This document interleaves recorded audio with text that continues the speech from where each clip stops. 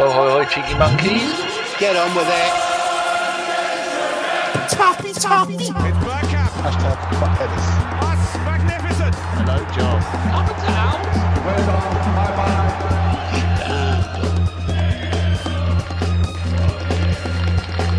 Like the Arsenal, be ambitious. Come on. Hello and welcome to a Bergkamp Wonderland.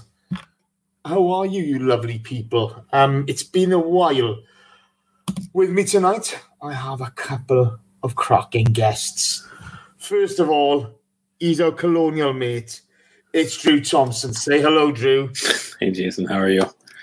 I'm not bad, mate. Other than that, freaking out about Danny being an absolute git. Are you sure you're not bad? Because I feel like you're going to have fucking coronary pretty soon. It's been one of those weeks, mate, okay? It's been one of those weeks. I got to be honest with you. There are people living on the edge. You included. Yeah, me included. Exactly.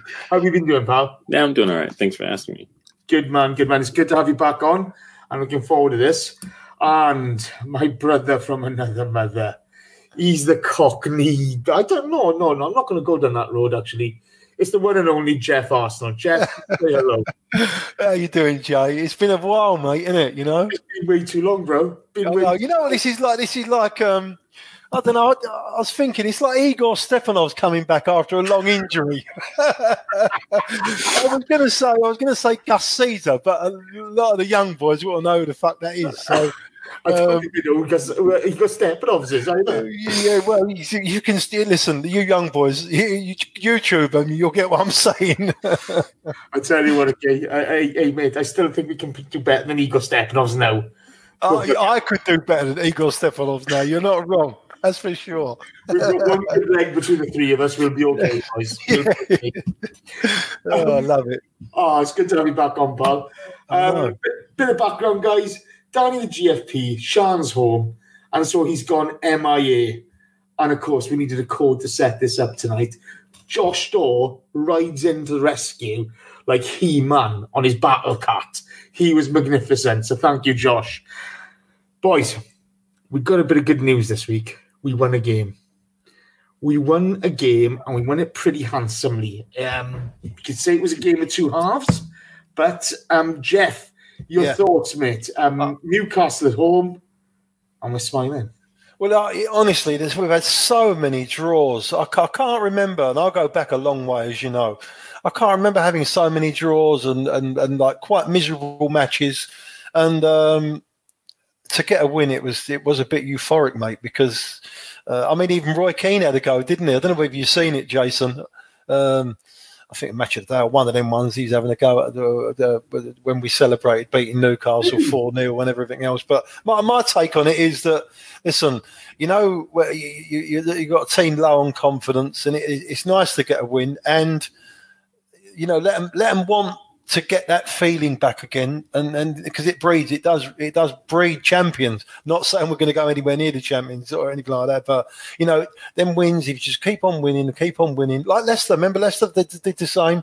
You know, they went on a winning run and they just carried on winning. So listen, one game at a time. It's small steps, but you know, it was great. And listen, I think they've done really well, the boys, really. I mean, Newcastle come and they set up very, very well, didn't they?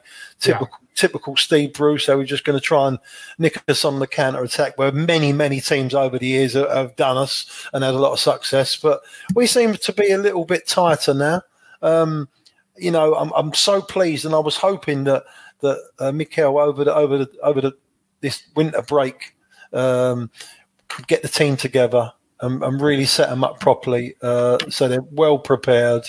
And hopefully, you know, he seems to have done that, and we can move on from it. But it was a great win. I was delighted with it. I got to be honest, the Roy Keane thing, I always remember him taking the mickey about this. I'm not sure he was beating Wigan or beating the Hull game. And you look back when United beat Millwall, you saw him jumping around the pitch like a little bitch, you did, okay? Yeah. And that man, I respect his achievements as a footballer. Yeah. You know, he magnificent record. You can't knock it. But he says things for effect, and his actions don't match up to his words there. So I got to be honest, I was jumping for joy after this. Drew, real game of two halves. Newcastle set up So Newcastle don't set up to play with the ball. They set up to counter. And you saw in Mikel Arteta's selection a brave team built to go forward. Dropping Torreira, he's not going to need a ball winner. They're not going to have the ball. Putting Ceballos in to take advantage of it. We struggled first half, but second half we really came into our own. Give me your thoughts, pal. I mean, it's simple. I think that's kind of what you want to see from a manager, especially one that's still really getting his feet wet. But I think this is one of the things that we were crying out for under Unai, where he was more worried about, us not conceding rather than setting us up to really take advantage of, some of the weaknesses of our opponents. And I think Arteta did that quite well. The instant, when you first saw Ceballos on the team sheet, you kind of knew that's exactly what, you needed someone who can help really break a team down. Ceballos can play that ball in that maybe you want, but, he can progress play when he's on the ball. And that's not something that, Torreira, Guendouzi can do effectively and consistently, but he can. And kind of in that Santi Cazorla role as well when he was still here. And that, I think that also would help the likes of Mesut Ozil and Nicola Pepe, because now they don't have to be the ones totally reliant on it. They won't, they won't be isolated out when they're on the ball. You have someone like Ceballos you can recycle through, and then he can carry play forward, draw defenders out of their shape, create more space for others around him, and that's kind of what you want to see. And I think it came off quite well. Other people maybe would have gotten the plaudits for the result. Pepe had a goal, 2 assists. Ozil played well. Saka played well, but I think Ceballos was key, and he won't get a lot of the praise, but that's a small key dynamic you need tactically for these kind of matches, especially against, sides like Newcastle. And no disrespect, obviously, but Steve Bruce is never going to set his team up to go out and attack Arsenal when he's away. No, absolutely. To be fair, Dan Ceballos has had a lot of plaudits this week. Okay. Yeah, he has, but I'm just saying, but some people would call for him to be man of the match. I know he wouldn't have gotten it, but no. But I do think that kind of influence is what we were missing. And I think if we can get that, then that really transforms us in a positive way. And it means that Arteta now can effectively look at his, the first team and say, depending on who we're playing, I have options now, which I don't really think Emery would ever really do. And I think he would do it from the inverse. He would do it as, who can I put in to make us more defensively stout? And that's all well and good. But he would do that against sides we should be going out and dominating. And that's the difference. I want to stick on the Ceballos thing, Jeff. Sure. Okay? I thought he struggled first half. Okay, I thought you could see him attempting to play. And that's what you want in any footballer, especially a passer like this guy. He struggled first half, but we struggled with our movement, and we've been struggling with our movement a lot all season, to be fair. But second half, when things started to click, he was like the clockmaker. It was ticking over. He just kept that ball moving, didn't he? Yeah, you know what? I thought he had a terrific game. I don't agree with where he struggled. I think he was. I think he done really, really well the first half. I'll tell you what it is: a good player, or a player with confidence, or a player that's confident in his ability, right, will always go looking for the ball, even if he's not getting a lot of it, or even if he's not, having the best of games, so to speak, right? Now, I don't think he was not playing well, right? I just think what you said was right. The movement weren't clicking. And if you haven't got the proper movement for a player like Ceballos, then he got no areas to pass it to. And I just what Drew said is brilliant. He's so right. He's an Arsenal player. He is what we've needed for a long time now, where he's very, very positive. He's offensive. We've got that.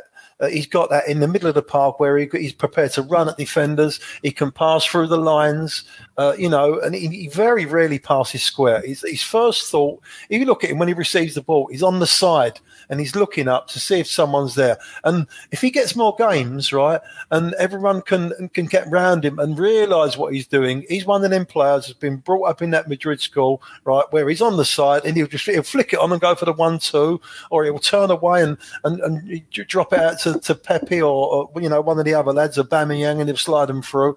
He can be a top player for Arsenal as long as he keeps his work rate up. You see how he's so enthusiastic about the game. He loves it, and the best thing about it was he was enjoying it.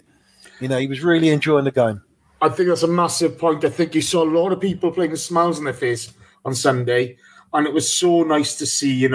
These guys have been through a tough time, and whether you like them individually or you don't or whatever, it's so nice to see them getting over the hump. Talking about getting over the hump, Drew, the first goal came in the second half. Pepe, great cross, but my God, Newcastle gave Aubameyang all the time in the world. No challenge for the header. We'd struggled to create really clear-cut chances. I know Eddie'd Mr. Sitter earlier on, but it was the give me we really needed, wasn't it? Yeah, I would say so. But we've kind of see this. I think we saw this a lot under, under Wenger, even sometimes under Unai, where when teams would sit back, sometimes you just need that right ball in, and you hope for a bit of luck. And I think we got it. Oba is not, the most brilliant in the air, but he's pretty crafty. His movement is good, but he found that mismatch.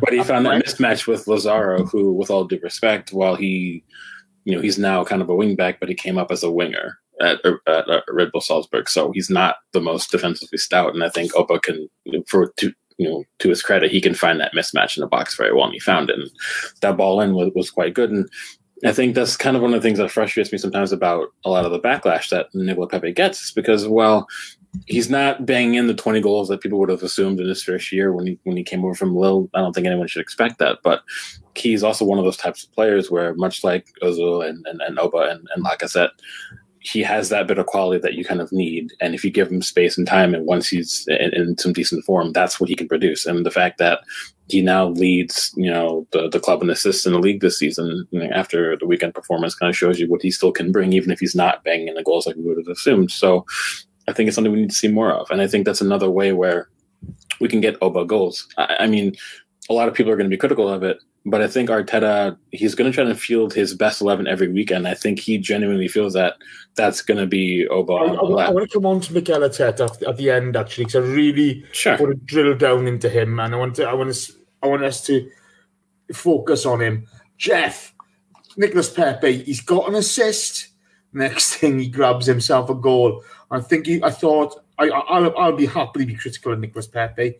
I don't think he commits enough at times, but all game he looked to take on players, even in tight situations where he was on a bit of a loser, he was looking to go for it.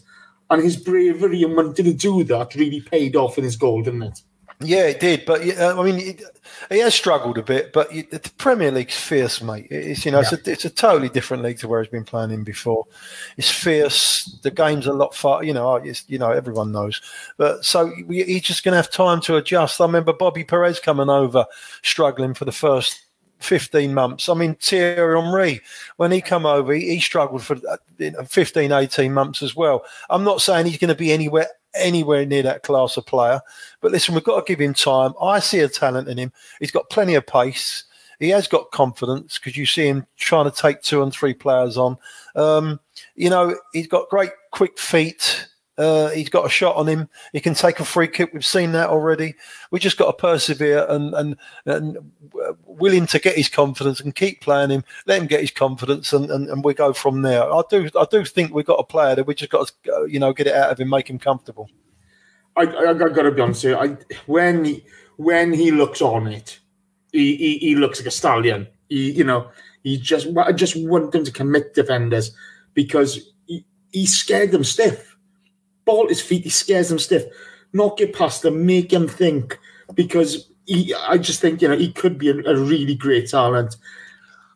Drew, back to you, mate. A bit of time then where we dominated the game, and all of a sudden some really lovely interplay, a driving run which we've been looking for months from players, from Mesut Ozil, and at the end of the move he gets his goal. Your thoughts, please. I don't know. It's not too much to say. It's just more of, I think you kind of already hit the nail on the head. That's kind of what you want to see when things aren't going well. If you can't break teams down, you have to drive play, and I think that's kind of where it begins and ends. And with a team that we're going to be seeing, hopefully week in, week out, I think you'll see more of that. It gives us tactical flexibility, which I don't think we've really had in quite a while. I think that you need that. All the top sides, not just in the Premier League, but all the top sides, have that ability to kind of switch gears when things aren't working. Liverpool do it quite well. City, when they're on form, do it quite well. Even Spurs to an extent. So if we can have that dynamic really bedded into the team come next season, I think you'll see a much different Arsenal, and certainly for the rest of the campaign as well. I tend to agree, mate. I tend to agree. I was really pleased he attacked the space. He got forward. We were direct. We took them on. We've been looking for this team to be more positive over the part since Christmas, since Mikel Arteta took over. And that little bit of confidence, the 2 goals, it showed us what we could do. Jeff, maybe I don't mind giving this guy. I don't mind giving anyone a stick. Let's be honest, okay. But Alexander Lacazette, he's warmed the bench all day. He comes on. He gives you his usual 100%, but he got that little bit of luck we needed and to wrap the game up 4-0. How pleased are you for the boy? You know what? I'm a big fan of Lacazette. He's not been having a good season, but I really am a big fan. Personally, I think he's maybe the most technically gifted player at the club, or he's up there at least. But he looks like he might be a little bit overweight or just under fitness. Even from the start of the season, I don't know whether that's a lack of interest or something or what. Maybe he did. Problem is he's. Under all the 3 managers, I know what do you call it? Mikel's the 4th now. He was always taken off with 20 minutes to go, and there's got to be something in that. They've got to be looking at the stats and they realising he's not fitting off, or he drops his levels in the last 15, 20 minutes and he gets taken off. And it must be awful every single week where you're getting taken off every single week with 15 or 20 minutes to go, and you've got to have that walk of shame, so to speak, especially when we haven't been playing that well and not winning matches. It's different if you're winning 2 or 3, you can go off and everyone's going to be cheering with you. But when we've been a little bit depressing, not really playing well, when you're getting taken off, it's almost a kind of an insult. You're not good enough to be on there. We're going to replace you. But I do think I think he's a top player.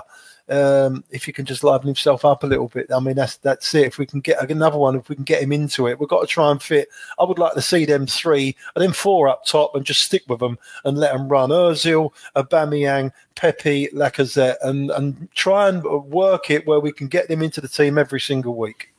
I got to be honest, he misses that runner from deep for me. He loves playing off a deep runner, laying the ball off and turning is part of his game. I think he's really missed that. I think he's been frustrated. But it was so pleasing for him to get the goal. Drew, it was an excellent second half performance. I'm going to run through a couple of players now. And to be honest, these are the players everybody's been talking about. And fair play, they deserve it. Okay? Bakayoko Saka. I don't think he'd be thriving as much if he was playing further up the park, but he's taken on the left-back role and he is making the most of his opportunity and he's growing in confidence week on week. What do you make of his performance, pal? I think everyone's happy with it, and the comparison you can make is you have Alphonso Davies at Bayern is doing much the same. He was a winger. He had to drop back to become a left back because of injury, and he's producing similar results under similar circumstances. And because Saka is by nature a wide player for the forward, his attacking instincts really give us that quality on the overlap that we were hoping to get from others in the past, and what we were hoping to get from Tierney before his injury record kind of kicked in a little bit. And I do like the fact that he works hard. It's not just about him making that overlap, putting a decent ball in. He does track back, he does get stuck in. It shows that sometimes you do have those younger players who really know that they have to fight every week to really put in those performances to prove to the manager they deserve to be there.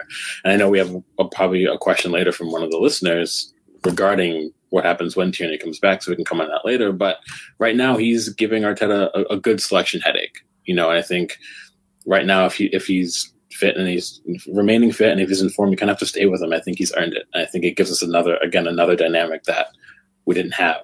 I think before, just briefly, when you have someone like Kolasinac making the overlap, he would kind of do that cutback that you saw maybe a lot under Wenger or Unai. But Saka can play that deeper ball that you get from someone like Robertson at Liverpool, for example. He can put the ball in from 30, 35 yards out, and it really makes that defense have to kind of draw themselves out, have another thing to have to worry about.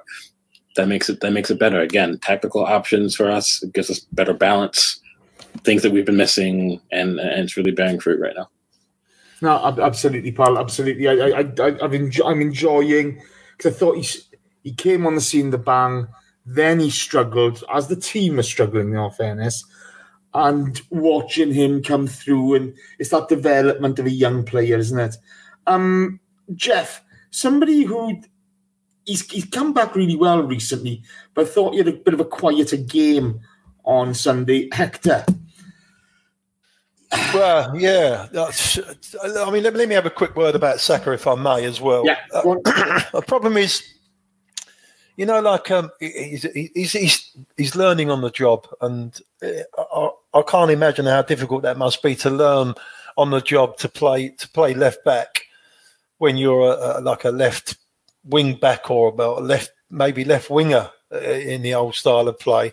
To be able to change it can't be easy, and he has adapted very, very well. But the higher you go up in quality of teams and opponents, that's when you'll get found out. And the bigger the game, that's when you'll get found out. And generally, that's when the crack starts to show. It's happened for us in the past in Champions League games, and I remember Kieran Gibbs has done us a couple of times on the back post when, you know, I think it was Bayern or one of them, United, or, you know, one of them games, and those are the fine moments where, you know, when you're a proper left back and you've played there all your life. It's just it's a remote that you know what position you've got to be in. You know what I'm saying? It's all well and good when you're going forward, but it's the defensive part that is most important. Go on, Jay. You were going to say something? Yeah, he did get caught out on a counter attack. It didn't come to anything, so it was fine. But you know, you could see that, you know, he's 18. I'm not being funny. He looks like he's on loan from a local comprehensive school. He does. You know, he's so young. He is. It's magnificent to see him in the team. It's great to see him doing well. But this, as you say, this is a massive learning curve for him. And it's brilliant. He's done really, really well. He has adapted better over as the games have got on. I am aware, and I'm always a little bit weary of you know, if he plays up against someone that's got top quality, they'll just lure him into mistakes, you know, and especially concentration and positional stuff. If you know, we've not really had a team go at us for 20, 25 minutes down that right hand side, you know, so it might be a tough one. Hector Bellerin, I don't know, mate. He troubles me sometimes. Honestly, sometimes he's great going forward, but he's another one that I'm not quite sure he's a proper defender. You know, I'm not quite sure he's a proper right back. If you look at Terence Trent D'Arby and the Jock up at the wall pushers, okay, you know, those boys can't defend for toffee when they're turned. I think this is the thing of the modern fullback. It may be Ashley Cole, may have been the last guy who could get forward and do his defensive duties. Because like Roberto Carlos, was he brilliant in defence?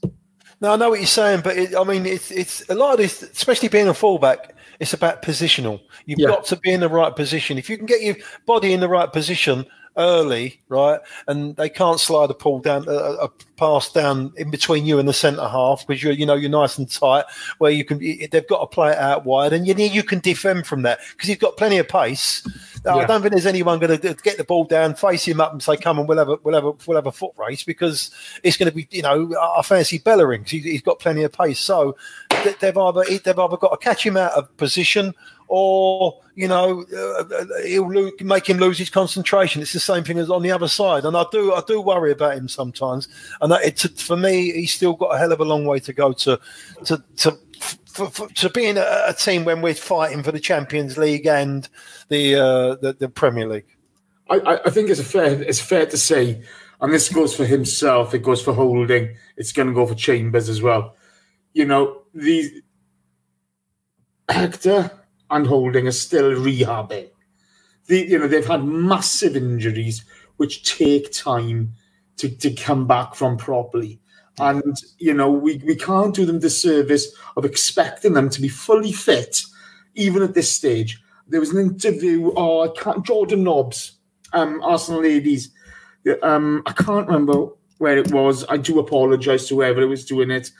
But as she said, I've had the same injury. I wasn't a professional sportsman. It took me 2 years to come back from it. And she was saying when she came back, every week was another step on that recovery road. Rehab is a massive thing. It doesn't happen overnight. It's a continuous progress. So let's not hammer Hector. He doesn't deserve that. What did you have, a club foot, Jace? Let me tell you one thing, fella. I'd have gone through you or around you. It doesn't really matter. It's true. It's true. Australian side steps and normally I'm falling over. You never got over that club foot, did you? Go on, you're all right. I tell you what, it gave the bells. Sorry, mate. Go on, I broke you there. Go on, carry on. Drew, we've already mentioned him once, but Dani Ceballos. You're already hearing talk of we need to sign him up, we need to do this. He's had an injury this season, but all he's had is 2.5 good games. Yeah, well, is there a question that's coming? 2.5 good games. Do you sign any player? No. It's going to be. We have to survey it for the rest of the season. We don't know how he's going to perform the next match. He could have an absolute stinker and get taken off at halftime. But I think the overall assumption of the assertion is that we need a player like him in the team. I think we can all agree, and I think most of the fans agree. It doesn't necessarily have to be him. I think he's showing that he's bringing to the table things that we're missing. But again, we don't know how he's going to get on. And if we can look at the market and find someone of a very similar build, similar skill set, that maybe we can get some more consistency out of, we should do it. I know people make the argument that, he is a Real Madrid player for a reason, right? But he's not at Real Madrid playing for Real Madrid for a reason as well. So it kind of works both ways a little bit. Depends on the flip of the coin. I'd be more than happy to bring him on a full deal if he shows to the remainder of the year that it's deserved. But if not, at least he's showing us what we need. And I think that in and of itself is still at least a plus point for us moving forward. So. Well, let's be honest, the talent is there. Yeah. You can all see the talent. There's no question in the boys' talent, okay? The biggest issue with Dani Ceballos for me is, given the club's financial situation and the fact we don't particularly want to be spending money at the moment, the premium that we'll pay because he is at Real Madrid, you probably will get better value elsewhere. There are a lot of good players around Europe, and I think that's something that we're all kind of forgetting at the moment. It's 2.5 good games. The poor bugger's had injury problems. That's not great, and you've got to feel for him, but we need that consistency. Jeff, Eddie Nketiah, his Premier League start debut. Lots and lots of hard work from the lad. I know. To be honest with you, I think it's quite bizarre that he gets a start in front of Lacazette, even though Lacazette's not been at his best. I was at that game when he come back on the Norwich game. I think it was he come on as sub and won us the game. Was it? I think it was in extra time, the 2-1 game. In was it Norwich in the League Cup or whatever it was? I was at that game. It was unbelievable, brilliant. We was all half taking the piss on and that's when the Eddie chant, Eddie, because it was a shit game. It was freezing cold and we just wanted something to liven the crowd. Anyway, he's come on and got us out of jail, basically. And he's been a gem of the fans ever since then.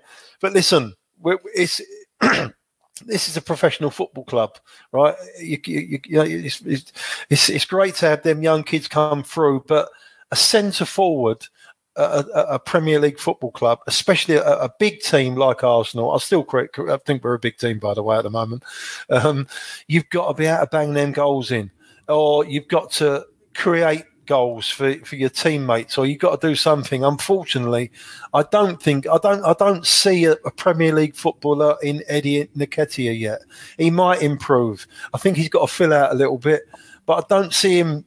I don't even see flashes of him, if I'm being honest with you. I think he looks a little bit scared. He gets caught in the rabbit gets caught in the headlights a little bit, and it is such a it's all right when you're coming on a sub in a League Cup game, but when you're being touted as coming, you've got to get in there now. But now is your time, and you've got to pull up them performances. There's so much intense pressure on you that it takes you to a new level. And unless you've got the mentality to get up into that level, like other players have done in the past, and come through and just bag loads of goals and just gone on from it, it's very difficult. But if you're not bagging in the goals, like I said to you, you do need as a number 9 or a centre forward that plays up top, you do need to be creating, or at least getting a few chances, making a few chances for yourself that you can look at. I don't unfortunately see that from Eddie at the moment. He needs a little bit of Matteo Guendouzi self-belief, doesn't he? He just needs to. He does, yeah. Rock out with his cock out. Do you know exactly? What I mean? Yeah, don't give a fuck and just go for it, mate. You're playing at Arsenal Football Club. Everyone else, you're only humans you're playing against, right? Show a bit of bollocks and get the ball down. Start having a go at these centre halves. He's a nippy. You can see he's got pace, right? He had a chance in that first half when he divered a little bit and he didn't know whether he was going to take it on his right foot or on his left foot. That's because he's not got the confidence at the moment, right? And I've seen Ian Wright do it in early stages at Arsenal, doing the same thing. But then, as a centre forward, sometimes you've got to get your head around it, make a bit of space and ping it and see what happens. Take a deflection, you'll get a goal, and away you go. Sometimes if you get too much time and you overthink things, against a decent defender, they'll knock it away and you're looking like a mug falling on the floor. You know what I mean? Well, this is the thing. That Norwich game, he just went for it, didn't he? He just went on and he... Didn't he? He was like Michael Owen on speed. He's just banging in there. And this is the thing. When he hit the crossbar, I felt for him. You could see his face. He knew what he'd done. He knew he leant back too far. And your heart broke for the lad. You wanted him to get that goal to sort of go on. But Eddie, if you are listening, if you're daft enough to listen to us idiots, okay, just fucking go out there and enjoy yourself, fella. Guess right, because it was honest. That Norwich game, it was honest. And it was quite clear that the manager said to him, listen, Eddie, it's honest. Just get the ball, do what you can do and run at them, hurt them, go down the central and just keep running at them. It don't matter if you lose the ball. And he was unbelievable. And he's creating so much. Why hasn't he got the bottle to do the same thing now? Sometimes because the crowd would suffer it for a little bit. This is the thing. I don't think it's bottle. I think sometimes they kind of forget. You're the centre forward. You are the focus of their attack. Okay, you make the movement. They've got to find you with the ball. You keep making those runs. You keep doing what getting down that channel. You keep doing it. If they're not getting the ball to you, give them shit. Yeah. Screw it if it's Mesut Ozil. Who gives a monkeys? Screw it if Nicolas Pepe thinks he's worth 77 million quid. Give him stick. It's true. I don't think he's going to be one of them players that is going to hold the ball up and like a Giroud type play. No. He hasn't got the frame. He is going to be one of them players that's on the shoulders of centre halves and defenders, and that's when they're shitting themselves because the ball goes in behind them. He's like he'll get onto it. I'm not being funny. If he ends up like a Michael Owen, I'd be over the moon because he's going to get you goals and he's going to get you goals in clutch situations. But come on, Eddie, you can do it. Drew. I've got 2 for you at the moment. Oh, thanks. Yeah, I got to be honest. I'm really interested in your opinion. Mustafi and Luis. Fair play, okay? Let's be honest, okay? Like we said at the beginning of the show, Newcastle are not a team who play with the ball at the feet. You know what I mean? They play on the counter. They're not set up to have the ball. But it's another clean sheet, isn't it? You got to play with the players who are performing, and I think... not for nothing, we all can be critical of both David Luiz and Mustafi throughout however long they've been here. But if Arteta looks at them and says that they're the types of center backs he needs to really instill the ethos and the approach that he wants, and it's working, then you don't change it. Especially rotating center backs, it spells disaster. You need more than any position on the field other than central midfield. You need them to have that good chemistry. You need to. Rotating it always, breeds mistakes. And I think we saw that with Emery when he was here. Every second or third match, there was a different center back pairing, whether it was one or the other. And I think that kind of was one of the reasons why we had such a hard time, really hammering down and keeping a clean sheet. They're both decent on the ball. They both can bypass the press by playing the ball over the top. And I think given Arteta's work when he was with Pep at City, you kind of should have assumed that he's going to want ball-playing centre-backs, and I think they've both performed pretty well. That doesn't necessarily mean that in the summer, based off of finances, that we might not want to upgrade on, say, Mustafi, but I do think that both of them still have a large role to play this season, and certainly I think Mustafi particularly, I think he should be kept next season because, well, I don't know if he should be starting long-term for the club. He's still a decent option for your third or fourth choice centre-back, given the way Arteta wants to run things. But I think that's also predicated on a few things. If Saliba comes back and he settles, then we might be seeing more of him.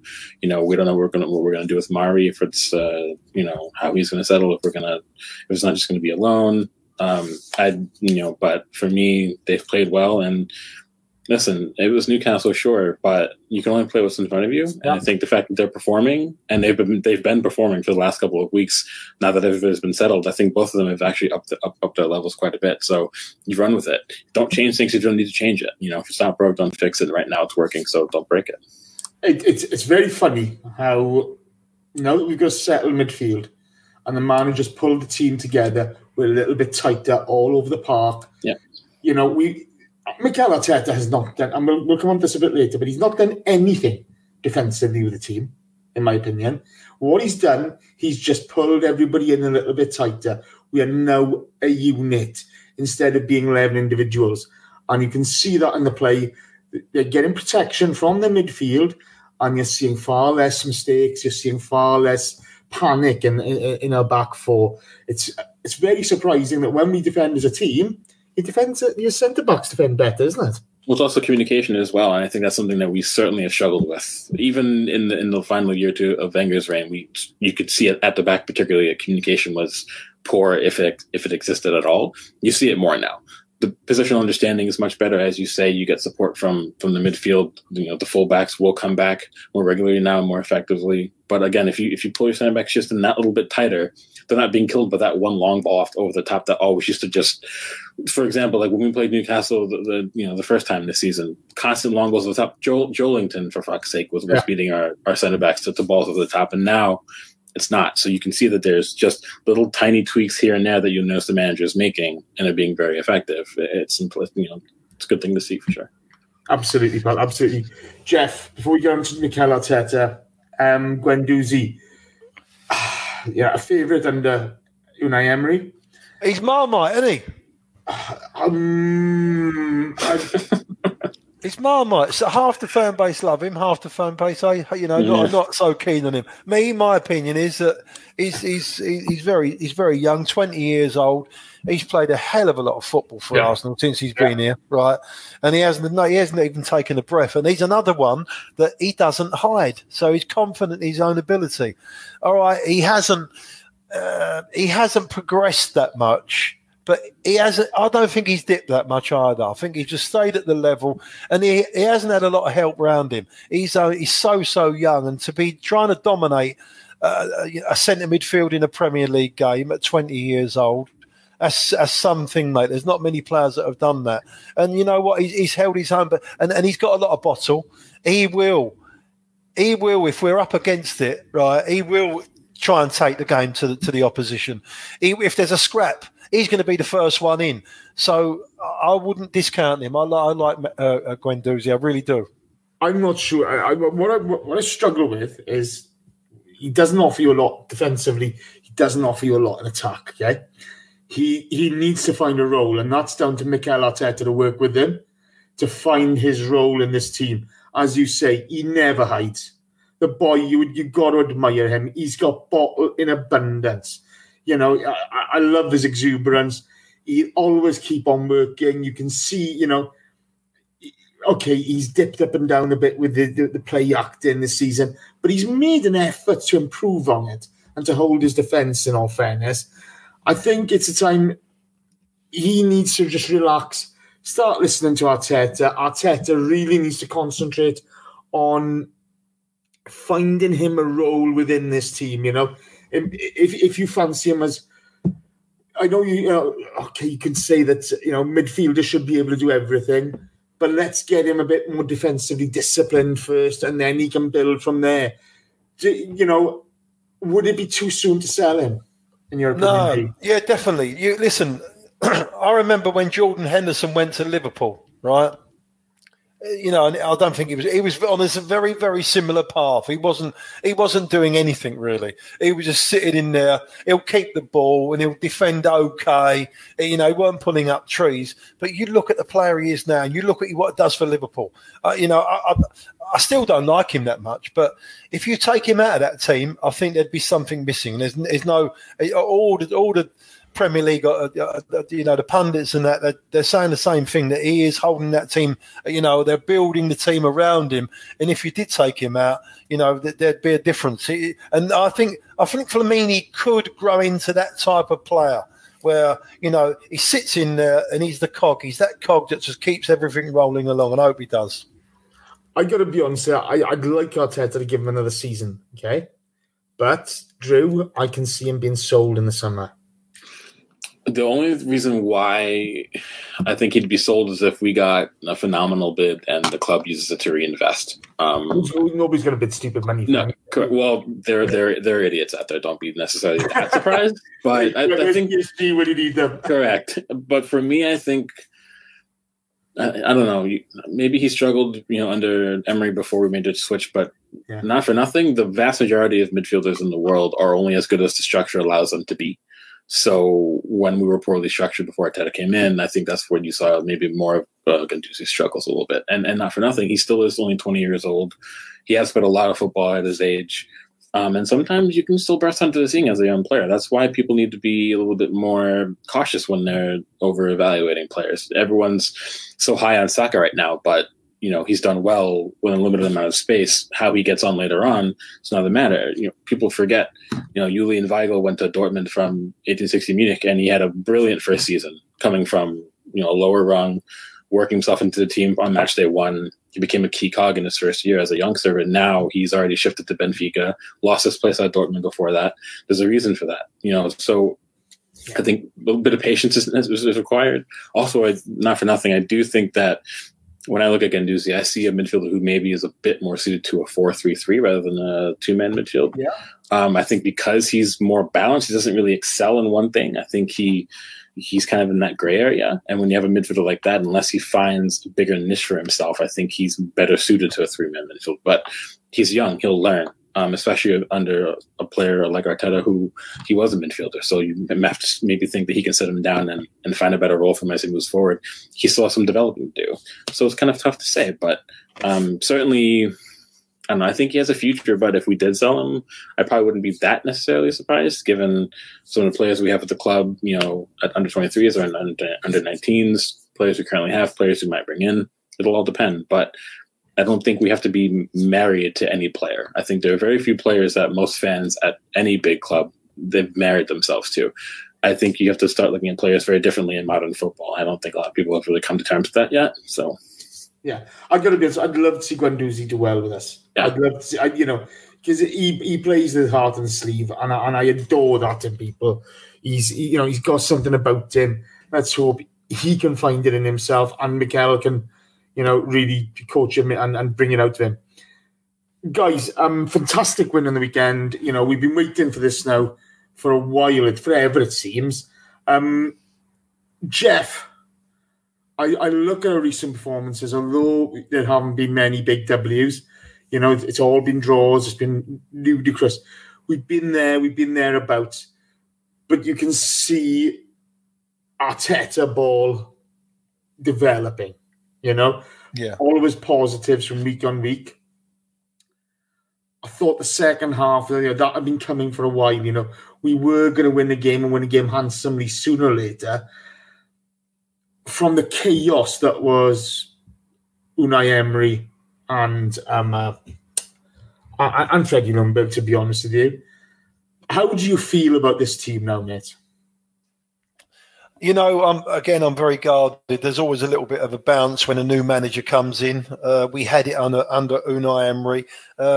It didn't happen under Freddie for many circumstances. I don't think the players was confident in that appointment, and they know, as a caretaker manager that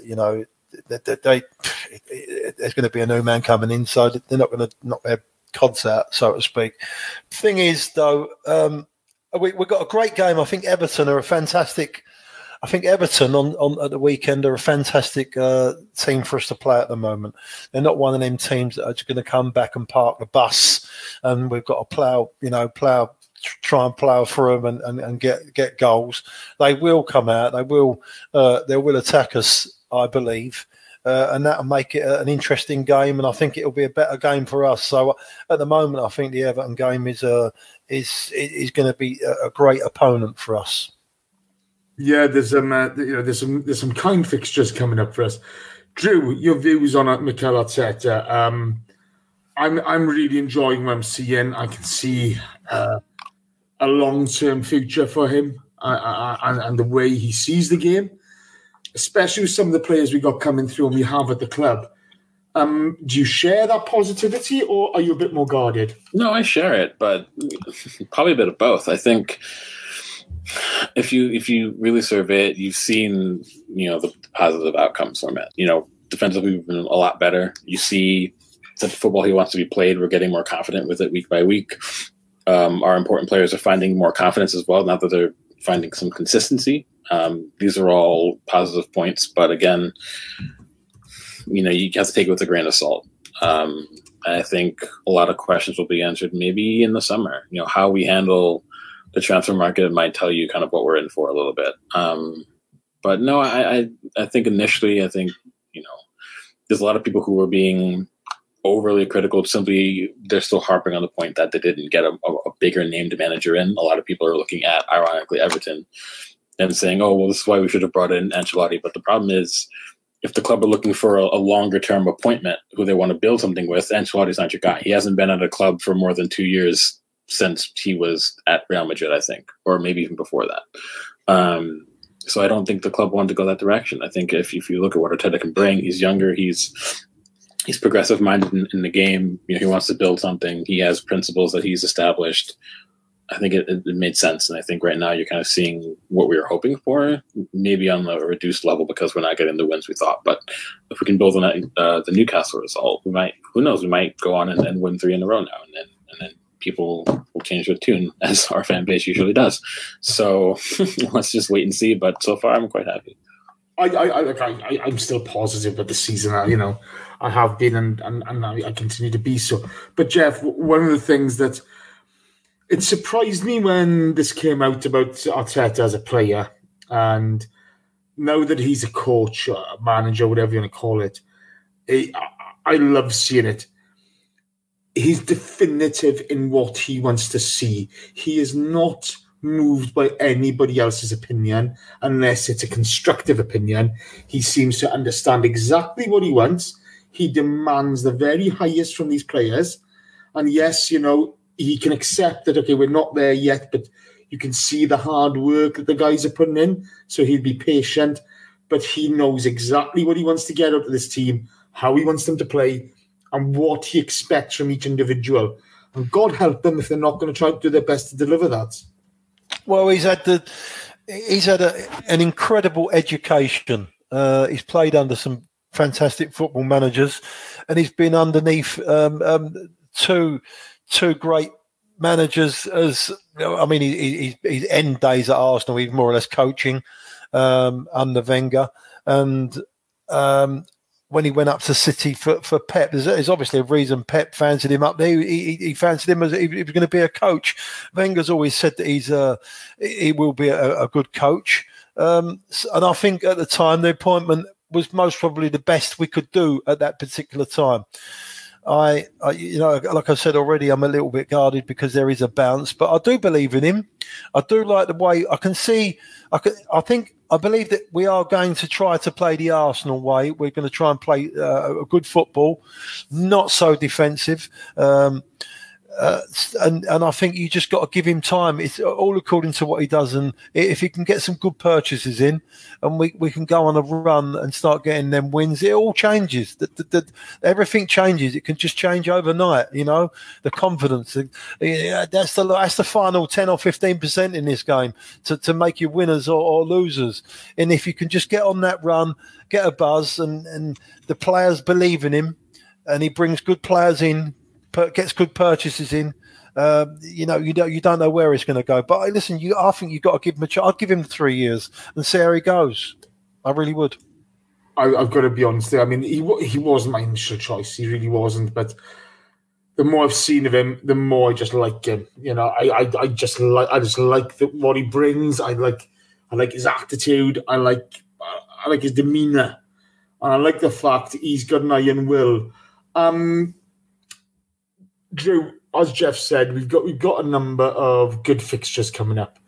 I'm just looking at the Premier League ones. You've got Everton, then you got West Ham, Brighton. You've then got Southampton, Norwich, Wolves. Wolves will be tougher, and Leicester. Okay. Yes, they're tough games, a couple of them, but they're all eminently winnable.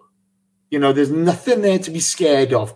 We're only 7 points off fourth. I think, and I may be absolutely way off the mark in saying this,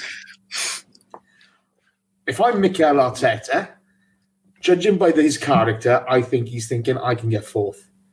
I would say so. And I think that has part and parcel to do with the fact that he was a player here when expectations were that we needed to be in Champions League every year. And I think he feels we belong there. But for me, it's going to be key. We need as many points as humanly possible before we get to that Wolves match. Wolves, Leicester, Spurs, Liverpool, 4 in a row in the league is very difficult, especially if we do progress through Europa League at that point as well. Could be some tired legs. Might pick up another injury or two in the squad. It's going to be tricky. So I think he's really, and I do think, circling back to something that we mentioned before, I think that's why Nketiah started against Newcastle, because you would assume at home that's almost like a gimme result. I think everyone expects us to get 3 points. Resting Lacazette in that match is key because he's going to be heavily relied upon moving forward, particularly in those tricky fixtures when we get to late March, early April, and we have that really tough run. We're going to need Lacazette every single week. Same thing with Aubameyang. So I think you might see a little bit of rotation against Olympiacos, perhaps, because I think he really does. I agree with you. I think he does feel we could get top 4 or at least bare minimum finish in the Europa League places, which no one would have pegged us on to do, maybe 2 months ago. I think everyone felt the season was dusted and we sort of just had to roll with the punches and try to move forward for next year without Europe. But now that Europe seems to be mathematically possible and based off of our form, it could be, I think he thinks the same thing. But, again, it's performances like the second half against Newcastle is how we have to start matches as well, because there's a couple of fixtures out there, even the trickier ones before you get to Wolves, where if we start slow, we might be finding ourselves maybe 1 or 2-0 down unexpectedly. And again, because we have Europa League kicking back up again, it throws a little bit of a monkey wrench in. So I think you'll believe it, but it's going to be depending on, if we can just remain consistent. I don't think at all that he's thinking about anything top 4 or anything like that. I just think he's taking. Honestly, I think he's one game at a time. He's settling everybody down. He wants to get the right setup, and he's there, and he's going to just try and make us win football matches. He's going to tell everybody else, forget about top 4, just keep ploughing on and win football matches, and let's see where it takes us. Because otherwise, if you put pressure on people, then I agree with you, but I think he can have his goals, but he won't necessarily say that to them. It's win this because we need to get top 4. It's more of you never tell your players, look, 16 matches down the road, and here's what we need, where we need to be. You always take one match at a time, always. Yeah. But I think ideally, if you were to ask him at the end of the season, did you think we could have gotten here? We probably would tell you yes. But how he handles it with the players is different. Man management is a different animal, and I agree with you. I do think he'll say, take this one result, build for the next one, and then after that, worry about the next one. But exactly. I agree with you. And see where we go from there. And you know what? I do think with the majority of the Arsenal fan base, I think he's got a buy until the end of the season anyway. I don't think we're expecting anything. He's not going to pull up trees, so we're going to run with it and see. We'll give them all the encouragement that they need, Yeah. I got to be honest with you. I think this guy is one ambitious son of a bitch. I just think it's running through him. As a footballer, you heard stories. That's all he wanted to do was improve, become better. He's got that in the drive to him. I think, like you say, okay, yes, what he's communicating to the squad is, guys, one game at a time. But in his long-term plans, you know what? Let's win now. Do you know what I mean? And It's going to be interesting to see the way this season pans out. I'm excited for it, and after the Emery era, I don't think I could have been any more enthusiastic about football. Watching that dross week in, week out, watching the utter shambles. Yeah, no, it's true. You know what? Going back to Arteta, I don't think he's one of them managers that will necessarily want to keep on buying players till we get a team. I reckon he's a manager that will want to improve players. I think he can do that. That's the main thing. The players.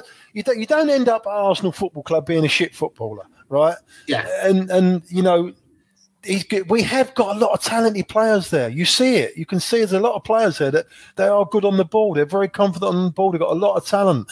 We just got to mould that right, and he's got to just give them that, like I say, the extra 10% of confidence to make them shine and just get it right. And I do think collectively he can he can improve everybody. And if he improves everybody, then the whole team obviously improves, and every results will get better. Simple as that.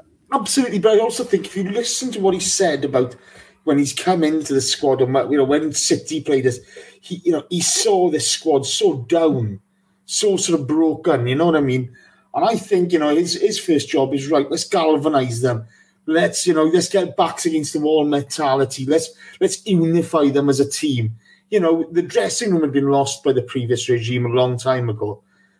He's galvanising them now. They can see, like we spoke about earlier on, you mentioned it, G, that they were playing football with a smile on their face, and that's massively important. It's massively important to see, in any sport, is enjoying the game. And I don't think this summer will be a big summer. I don't think I'm not sure that these loan signings that are coming in, to me, they're just, filling gaps. Yeah, I'm not even sure they're filling gaps. I think they're payoffs, to be honest with you. They're just payoffs. I may be totally wrong here, but, it's a conversation for another day, but I wouldn't leave Raul Sanllehi with a biscuit in. By the summertime, he'll know his squad, and he'll know the feeling from these players, and he'll know which ones are signing up full blast to his regime and what he wants to do. Right, and he'll know the ones that don't, and he'll soon drop them off, and he'll replace them with people that do want to come in. So that's why you've got to give him a little bit of time. But I think as well he'll wait for the right players. There's a lot of talk at the moment about McCarmo and other people. Oh God, please stop! I know, but my point would be, you've got Rob Holding, who's still fairly young. Okay, coming back from long-term injury, you're going to have a Callum Chambers coming back into the squad. William Saliba has been spoken about as the greatest centre-half ever. He's a teenager. He's not even played, 30 games. Do you know what I mean? He's going to build a squad, and that's going to take time, and it'll be like a game of chess for him. We've had a few of them that have been like that, the stuck up. And, I remember Sendors when he first come through, he had half a dozen fantastic games. And I was thinking, fuck me, where we got this kid from? And even Johan Giroud, But again, you get it after the honeymoon period and everything settles down, right? And you got big centre forwards like Drogba coming at you, and all over you like a rash, and top quality, skillful footballers that's just spinning you, putting you on your ass, right? There's a rude awakening, and it's how you react and how you adapt to them situations, whether makes you a top class centre half defender, or whether you're just a mediocre one. And that's what you're going to see from these players. And this is the thing, Emile Smith-Rowe last season was being spoken of as the next great, Pele. Do you know what I mean?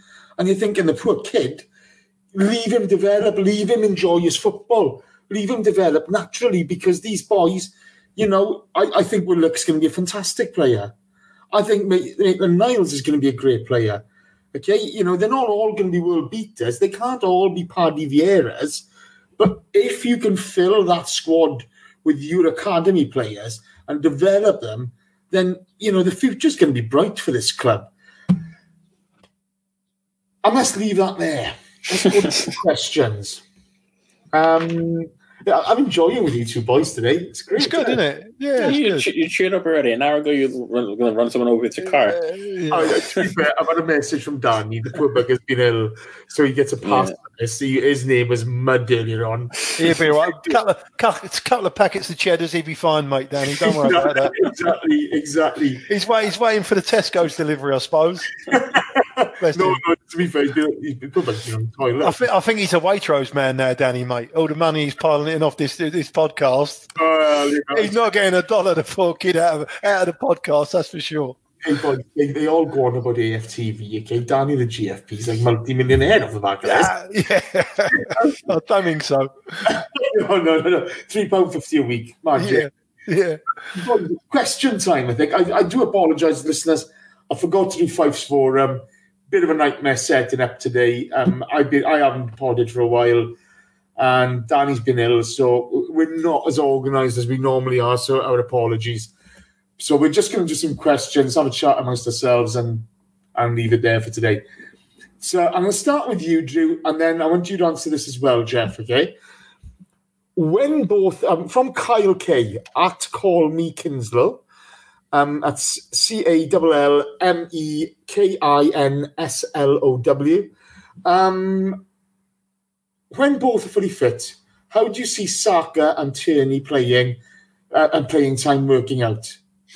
I think it'll be more of what we kind of mentioned before. On Arteta will look at who we're playing, maybe how they're set up, and pick based off that. And, obviously everyone talks about how good Tierney was going forward, but I think Tierney is more stout than Saka. I think he's a bit better defensively. So if we need someone who is a bit better at tracking back and can get stuck in, is decent in the air, if you need someone like that as fullback, you'll see Tierney. If you want to be more aggressive, you might see Saka again. But we kind of have to kind of tread softly. When young players get on form and they start playing and then you immediately just drop them and they're out of the team for 2 months, that can really, A, can hamper their development, but B, mentally sometimes it hits them pretty hard.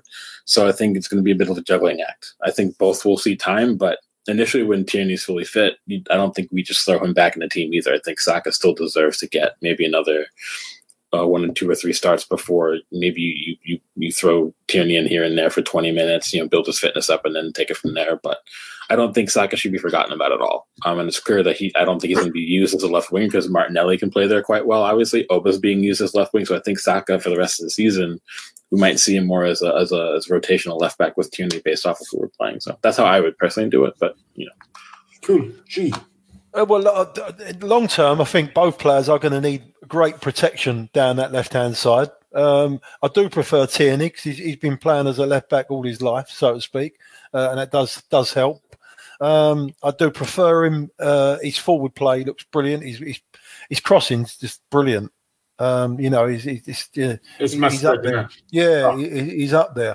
But whether or not you can get him on the football pitch for 90 minutes every single week is a big question. And it wouldn't surprise me if we maybe even invest in a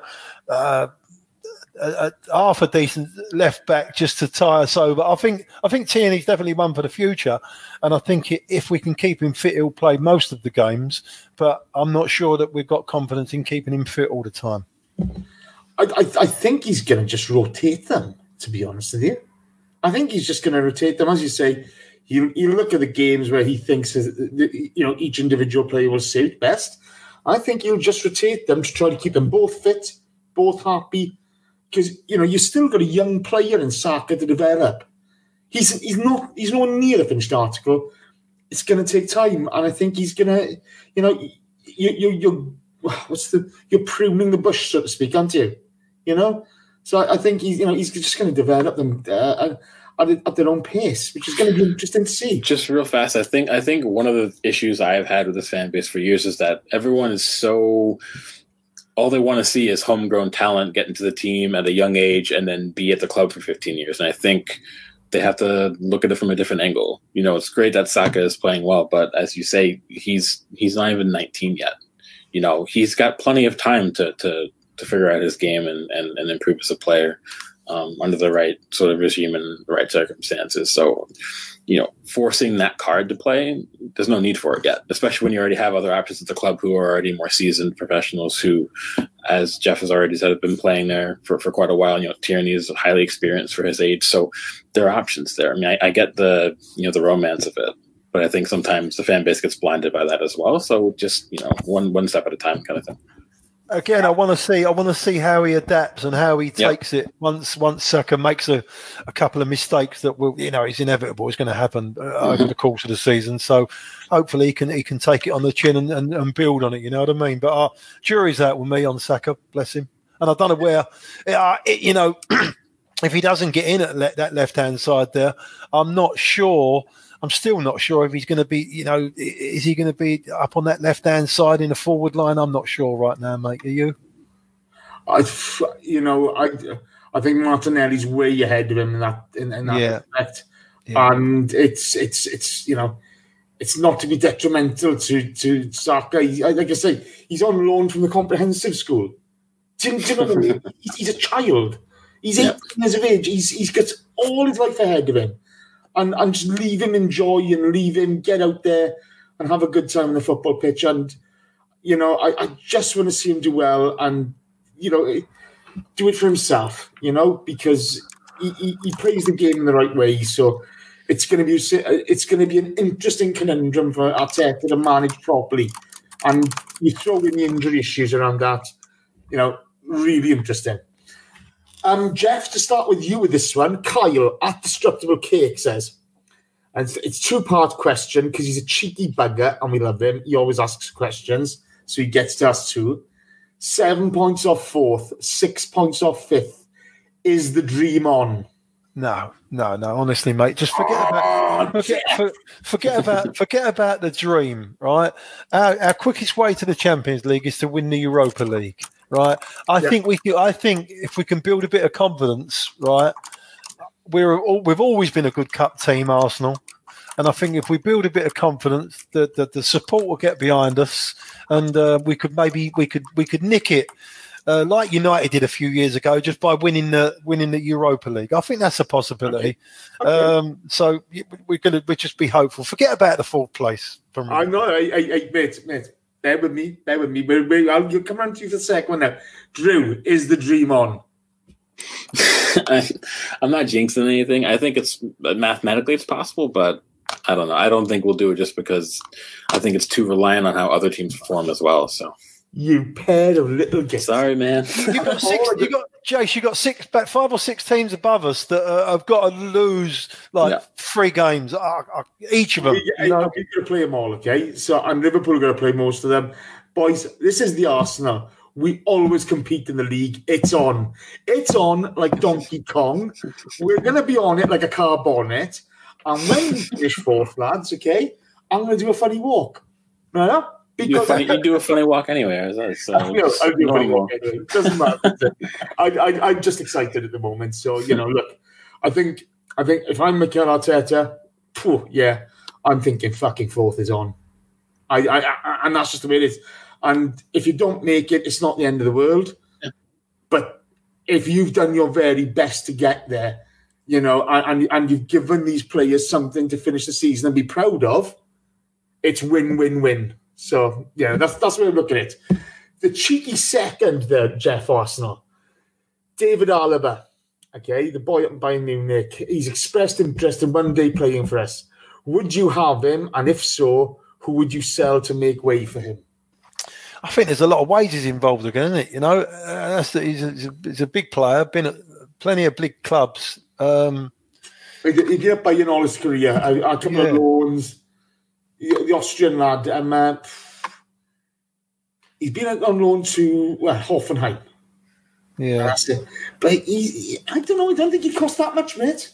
Listen, I like him. What I've seen of him, I like him over the years. Yes, but I don't know, mate. I just think that I just think we maybe just we got us two centre halves out before anything else. That's what we've got to build, mate. I think we've got to get two. You got the spine of the team has got to be correct, and that starts at the back. I've got to trust in Leno, And the two centre halves, I just think they're appalling. To be honest with you, they're 30 seconds away from making a mistake that concedes a goal. It's a shame, but it's the truth. We've seen it from each of them. Alternative games that they've been playing, they've had a couple of good games. Everyone needs to calm down a little bit because, mate, they do scare me. So two centre halves. We don't know what Saliba's going to do when he comes in. It's going to be difficult. So I would concentrate on the two centre halves at the moment rather than a left hand side player.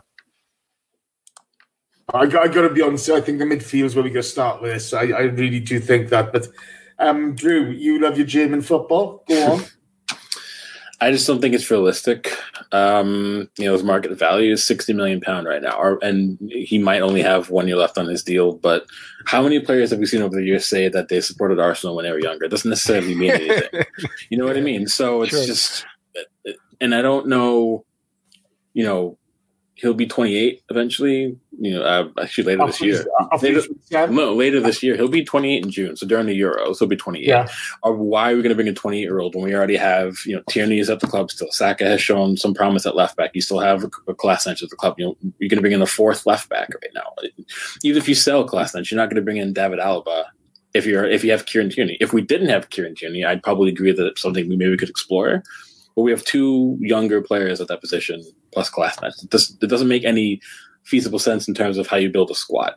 For me, I just don't think it makes sense. It doesn't make sense to spunk up 70, maybe upwards of £70 million on a left back when you have more pressing concerns elsewhere. Especially if what happens if for some reason Oba doesn't re-sign his deal and we have to sell him, then our priority is to get another center forward and potentially, some people want a center back. We need another midfielder potentially as well. So I think for me, the last position we should be looking at right now is left back. It just doesn't make any sense. I think it's more of everyone in the fan base or football Twitter just, just trying to aim for the stars like it's FIFA again, and that kind of drives me nuts a little bit. So. Okay, look, you've both thrown me down. Okay, sorry, buddy. Join you on that one, lads. Also, not for nothing, if Alaba's on the market, bigger clubs than us will be after him 100%. So there's no bigger clubs than us, mate. Bigger clubs. Stop it. I'm sorry, there's just not. I don't care. Great from the same old Arsenal. Same old Arsenal, same old AFC. Great podcast. Love us and the boys. He asks, Drew, I want to start with you first. What happens when Kieran Tierney's fit? Does he come straight back in? And if so, what happens to Saka? I know we've asked it already, but yeah. I want to go into it. I think we'll rotate. I don't think. Listen, when a player is on form, you don't just drop them. You don't just drop them in the drop of a hat. It could really cause the team to be unbalanced. But also think depends. Again, like I said before, it depends on what you want. I think we'll rotate them. I don't think Saka is good enough to really, and I think Jeff's alluded to it as well. And you remember when Bayer made his debut against Dortmund, he had an absolute torrid time, and then he came on bit by bit and improved. But Saka eventually will have a poor showing. He'll have a couple of poor showings. So I think rotation is a good way to keep him grounded as well. And I think it's a good way to make sure Tierney can regain fitness and form. And then you have options based off of what you want to do tactically. So I think the best way to do it is you rotate them. But I don't think you just drop them immediately once Tierney's fit. I think Tierney has to prove he can last a match before you even worry about starting him and giving him 90 minutes. So, like I say, you got to manage both these players properly. Yeah. I forgot about Kolasinac, to be honest with you. I completely forgot about him, right? And I really like him. Honestly, out of the three of them, I would prefer Kolasinac as a left back. I really would. I know he's got his faults, but, and another one, he's got plenty of bottle. And you need those people that are ready to dig in deep and have a tear up if they need to. They've got to be adaptable. And, God bless him, Saka, mate. Like you said, he looks like a 12-year-old coming out of the Finsbury Park Primary School, didn't he? You know what I mean? Yeah. So I half expect to see him in one of those wartime dramas, going to the countryside with his little bag, the school uniform. When we played Chelsea, they had the youngster as well, and you looked at them both, and I know we're getting older now. Do you know what I mean? We're not youngsters anymore, but you just look at these good-looking young kids, and it's just they've got their lives ahead of them. They're professional footballers. I couldn't be more jealous Do you know what I mean? I just looked at him, you pair of bastards. He's riding the waves though, Saka. So you've got to let him roll with it, mate. You know, you can't fault him. He's doing well, the boy. You know, it's continues. This is the one thing. You know, you look at these guys, and we give people grief on here. You know, we'll have a pop at certain players. You've got to see it as you call it. You call it as you see it. Sorry. But when you look at these guys, they're going out there for all the riches there to be won for Premier League footballers nowadays. You come up there in front of 60,000 people. You make a mistake, they're all on your back. You look at what Mustafi's been through. Okay? You look at what Xhaka's been through. 60,000 people, you know, calling you every name under the sun, or cheering you. It's all inspiring, and these kids, they go out there and they give it their best. They have a go. I got admiration for each and every one of them. I give Guendouzi stick, but my God, I take my hat off to the boy. You know, he gives it a go, and I want them all to do well because I think, you know, it's fantastic for them. It's fantastic for their families. They imagine how proud their families are of them, and it would be great for the club for them all to do well.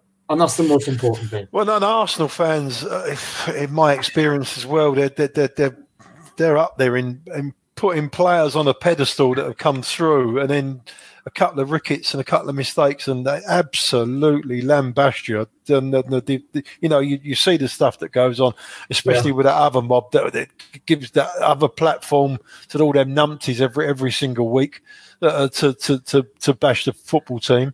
That's another thing with, you know, when the mistakes do happen, I hope the crowd, you know, just get behind these boys, mate, because it's not going to help when you're cussing them all the time, you know. Absolutely. I think I was just in the live show this week, and Nicky Wilson was on, Danny was on, Borgan and McCory Austin was on, and I enjoyed the show. The boys did brilliantly. And I really, you know, the two very differing sort of ways of looking at the game, with Nicky and Corey, and both really interesting. But Nick said something, you know, people talk about Adams, Bold, Stroke, Keown, Winterburn, and Lee Dixon, as if they'd never ever made a mistake in the football pitch. Well, you know, they've made some absolute howlers. That greatest back four ever finished 12th in the league. You know what I mean? So when we look at it, every mistake nowadays is highlighted. And I thought that was a great point. You know, they weren't under the microscope so much. These guys now are, and it's, you know, it must be harrowing at times. So, you know, let's hope they all do well. Jeff, I want to stick with you. Matt L. Roberts has asked, does the City ban change anything? Does the City ban change how you view our end of season goals? I just think they're going to somehow get it overturned. You know, they're so powerful, so much money. Money talks, mate. I just think they're going to get it overturned. And if they don't get it overturned, what will happen in the Premier League? Are they going to put sanctions on it? Because it's been happening for a long time. You know, I don't know how much did they sell a ground sponsorship for and stuff, like mad money. 10 times more than it was worth. Most probably 10 times than you know, most of the other football teams. You know, it's madness. So they're doing what they're doing. Whether they get away with it or not is a big thing. And if they don't get away with it, it's definitely going to help us because it'll level it off a little bit. It'll make the playing field a little bit more leveler. Otherwise, you know, you're playing against countries, mate. It's very, very, very difficult to keep up with them. No, I absolutely agree. I think, you know, you know, until the appeal is heard, and we just don't know. But to me, you know, it's Tottenham you've got to be aiming for. Tottenham and Chelsea. If you're aiming for that fourth space, I don't think City really come into it. I think we can get fourth. Yeah, we need a bit of luck, but let's go out there and earn it. A question for both of you. I want to start off with you, Drew, then you, Jeff, and I'm going to answer this one as well. One-armed bastard at Uno Mano Kev. UNOMANOKEV asks, the most plain to see logical and rational deduction is that the players and not Emery were the main problem after Arsene and pre-Mikel. if Arteta ever matches Unai Emery's Arsenal win percentage, 43 and 78 matches, which is 55% for Emery, Arteta's currently on 4 for 10, then what will he be? Drew, your opinion? I don't really agree with that at all. And again, something Jeff said before that, there are very, very good players at this club. And I think Wenger came out and said it himself that, before I was sacked or let go or whatever term you want to use, we won the FA Cup, we finished second, we had really good seasons before Emery came in. And while Emery had a good win percentage, I don't think that you can look at his tenure and say that nothing positive came out of it. I think already you've seen positives come out of Mikel's early run, and you saw from Emery's. And again, Jeff said it too. Like, players are on a high when new management comes in that says the right things and does the right things. So we don't know how he's going to get on. But that's such an odd question. I don't think that you can say it was the player's fault, really. As you can't really look at the team under Emery and pick out more than 2 players who actually performed, but all of a sudden no same players now. There's more consistency. Their contributions are more widely felt throughout the team. Your confidence is more higher throughout the team in terms of just their own personal ability. The team's bonded a little bit better as well. So I can't really sit there and say that it was players, and that's just, I don't know. I'm almost kind of baffled by that question in a way. But it's more point proving this one is okay. But we give everybody a platform. My view on it is, I mean, a lot of people say that he's left a shit show behind Wenger, blah blah blah blah blah blah. But you've got to remember that, we won, was it 3 FA Cups in 5 years? We a second place, I think it was the year before he left. All right, we fell apart a little bit. The last season was a disaster, Yeah.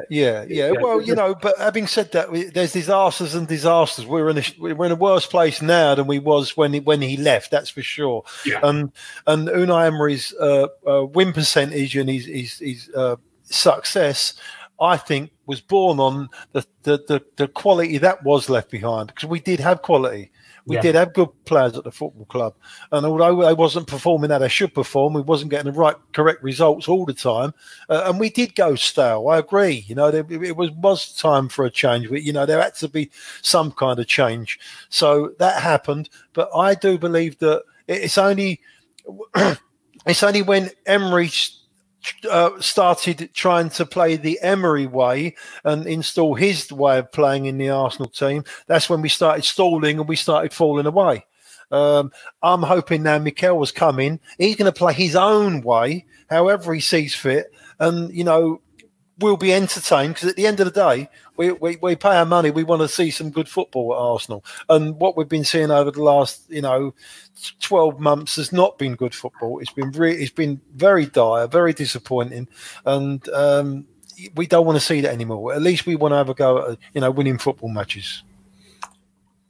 Absolutely, pal. Look, I got to be honest with you.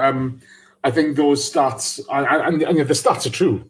He's right in what he's saying, but they're masked by a very good 22-game unbeaten run.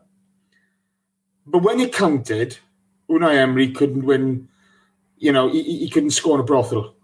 The way we fell off, the disappointment of the way it happened last season, and you can trace it back to certain incidents, certain players going down who he didn't rate. He didn't have when the going got tough, when the sharp end of the season came, he did not have a clue. He was the most incompetent. He's not a bad coach. He's won 3 Europa Cups in a row. He did very well at Sevilla. He struggled at PSG, and even though his second season he did win the league, he went off a cliff with us though. And during that 22-game unbeaten run, not once did he build upon performance. Some of the football I watched under Unai Emery was clown football. It was Keystone Cops football. It was embarrassing to watch, okay? It was the most dire, bag of shit I've ever seen in my life, okay? And this season, for him now, after he's been sacked, start blaming players, is a fucking disgrace. The guy's gotten rid of top quality people from the playing staff, from the coaching staff, and he left a hell of a mess. And you saw that when Freddie took over, we were no better. Unai Emery, his time at Arsenal,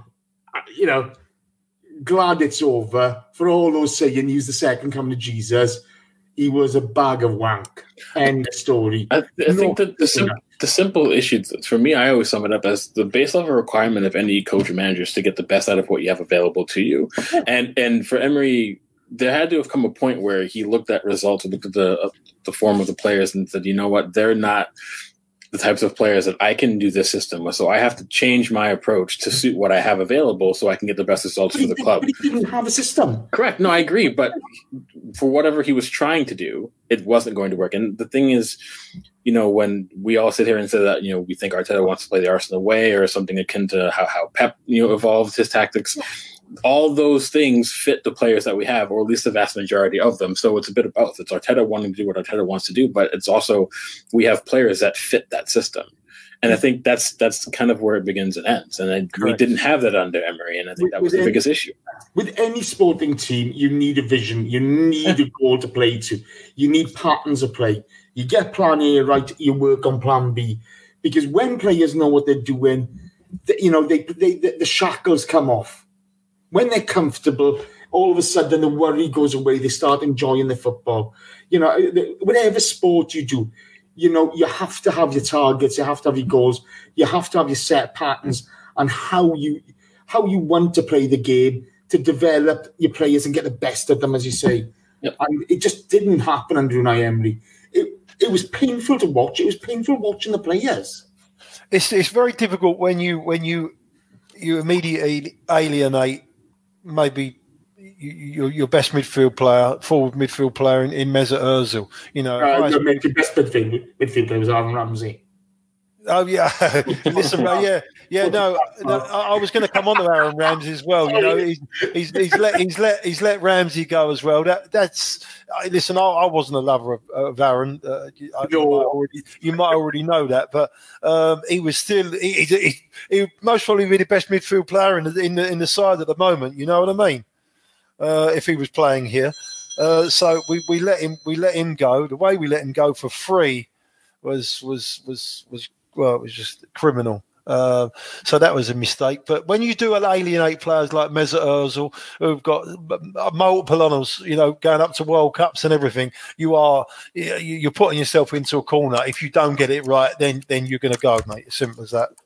It's funny. The one thing I look at it, you look at the fans, you look at the sort of aura around the club at the moment.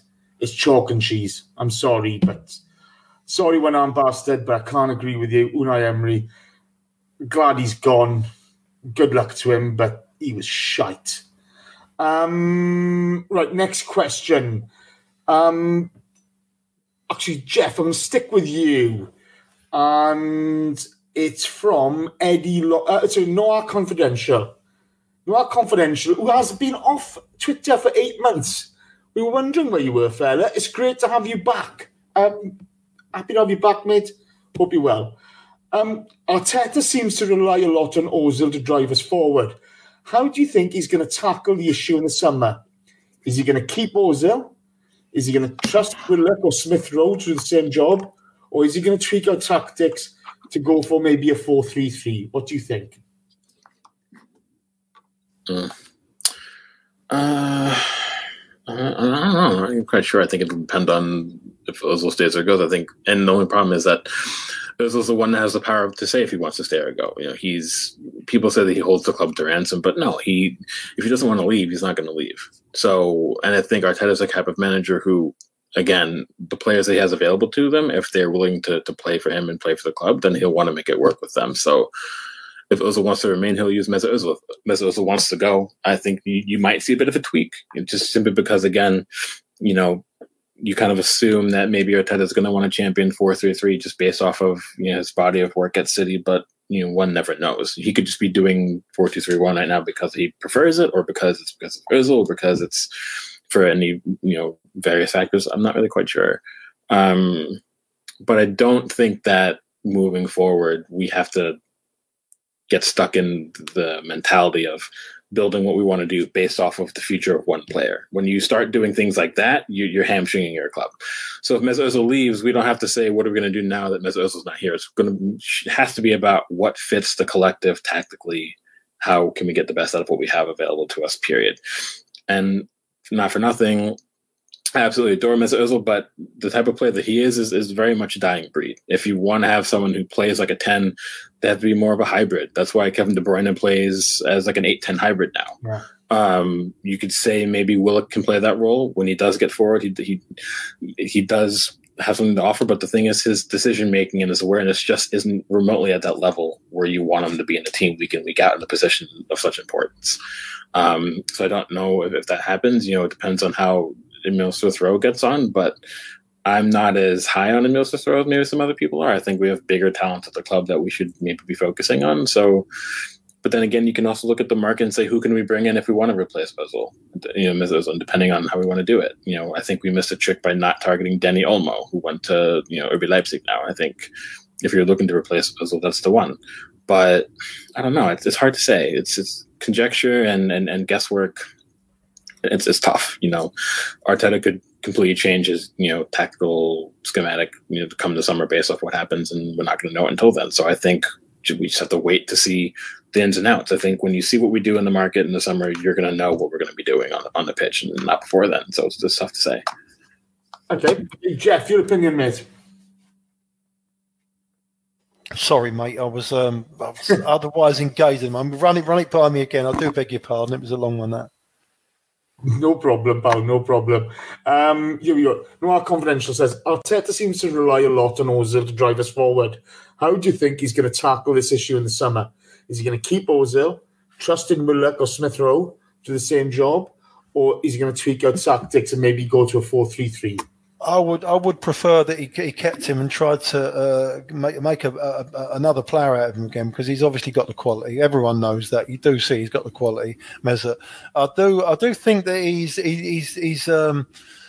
the kind of player that he could work with, as long as we get proper players around him that could get him the ball and make the good runs off of him. That's how you can make it work properly. So I'm hoping he keeps him now, really, because I think we can rescue him again. Okay, yeah. I got to be honest. I think Ozil's going to see out his contract with us, and that's the way it is.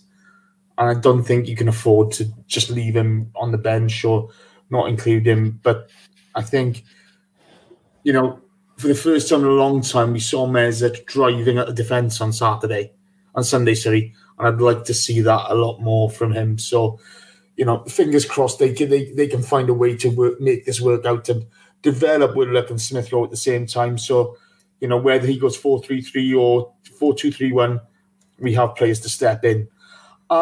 Next question, Jeff, I'm going to start with you. And DataK LBC, and this is an either or. Which would you prefer? Haaland and Mustafi, Saliba and Luis, or Martinelli and Epamecano, Saliba and Luis? I don't know, mate. It's all hypothetical, isn't it? I don't know. I just want to get a settled side in there that we can work with. And players that want to play for Arsenal Football Club that are not just coming for the money. You know what I'm saying to you? It's very, very important that we get the right people in. So we're just going to have to wait and see. I don't know which ones. Let's just hope he gets it right, Jace. We can hypothesize all day long. It's all on Mikel Arteta, and hopefully he can get it right with them, Raul, Edu, and Vinay, and bring the right players in. Drew, you got an opinion on that, pal? I have one, but I'm kind of tired of talking about it, to be honest with you. I'm all Upamecano'd out. I don't even want to discuss that. I don't even want to discuss that for the rest of the season.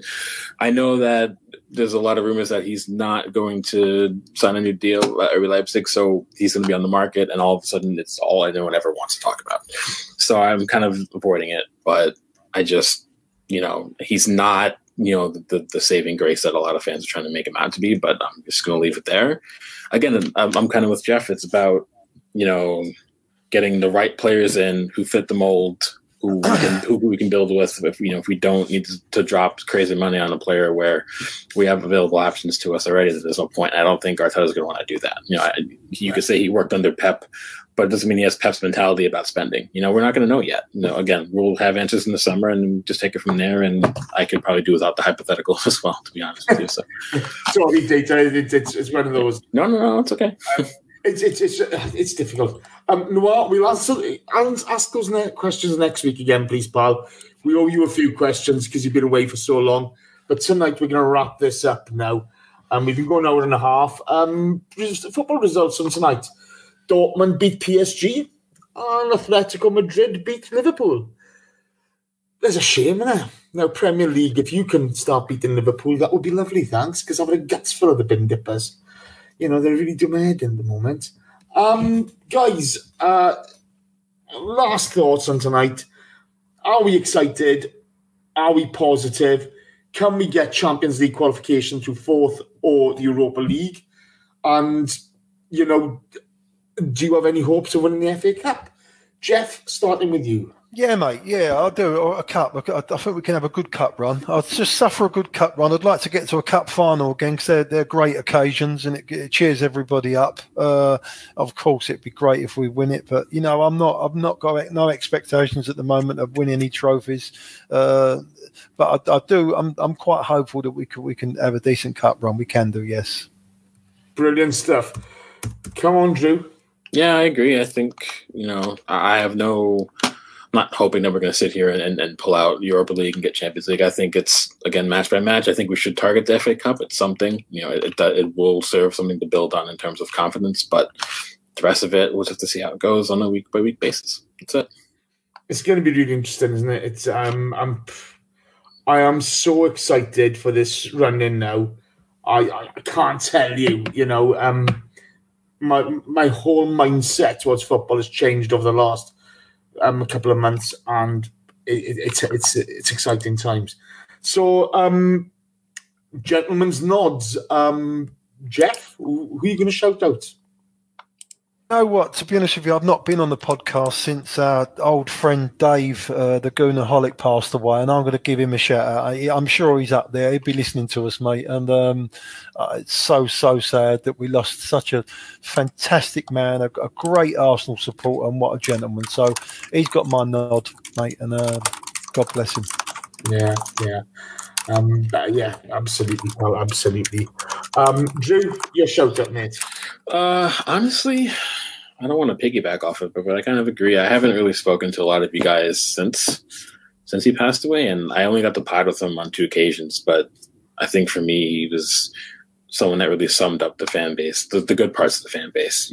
Undying passion for the club. He was a great guy to chat with. You could even have a history nerd chat with him every now and again. I had a pleasure of doing that. So it's a stand-up guy, and I think he'll be missed. I think everyone at APW misses him, and it's unfortunate, but he's in a good spot now, hopefully. So he's left a void that we can't fill. I got 2 shout-outs tonight. First of all, is for Dave. I was honoured to go along with Neil Chimp, Carl, that London guy, Josh Daw, hero of the night, and Ellis Mell, hero of every night because he works in A&E. We attended Dave's funeral, met his family, Pauline, his partner, Janice, Darryl, Sandra, and the kids and stuff like that, and lots of other, of sort of Dave's Arsenal friends, Vic, Lucy, Dave Seeger, loads of people there.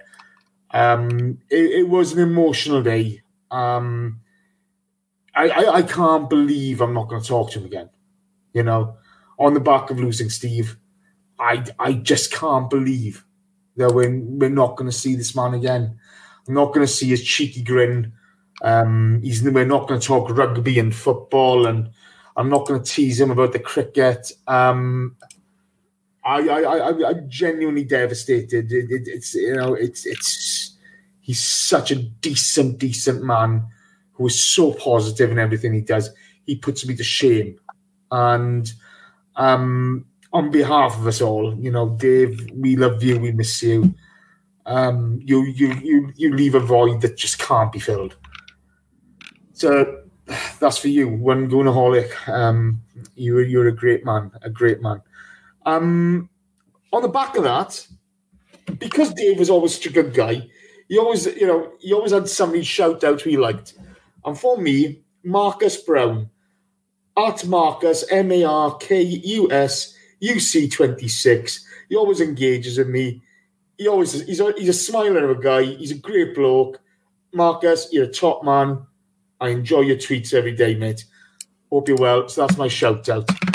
And that's it for tonight. So, people, thank you for listening. Thank you ever so much for joining us. As we always say, without you, we're just a bunch of idiots talking nonsense to each other. Instead of that, we're a bunch of idiots talking nonsense to you. So that's really good. Jeff, mate, good to pod with you again. Thank you ever so much. Great time. Come back again in a month, hopefully, and we'll crack away. Let's make sure we do, bro. Great to talk to you, boys. Thank you very much. Hey, love you, pal. Good to speak to you again. Drew, it's been a while for you as well. Good to have you back, man. Yeah, hopefully come back before next year. So thanks for having me back again. It was good to be back. Enjoyed it. Dear listeners, we won 4-0 on to Olympiacos Thursday night. On the Olympiacos show, it will be Josh Daw, it'll be Femi, and I forgot. And is it Ellis Mel?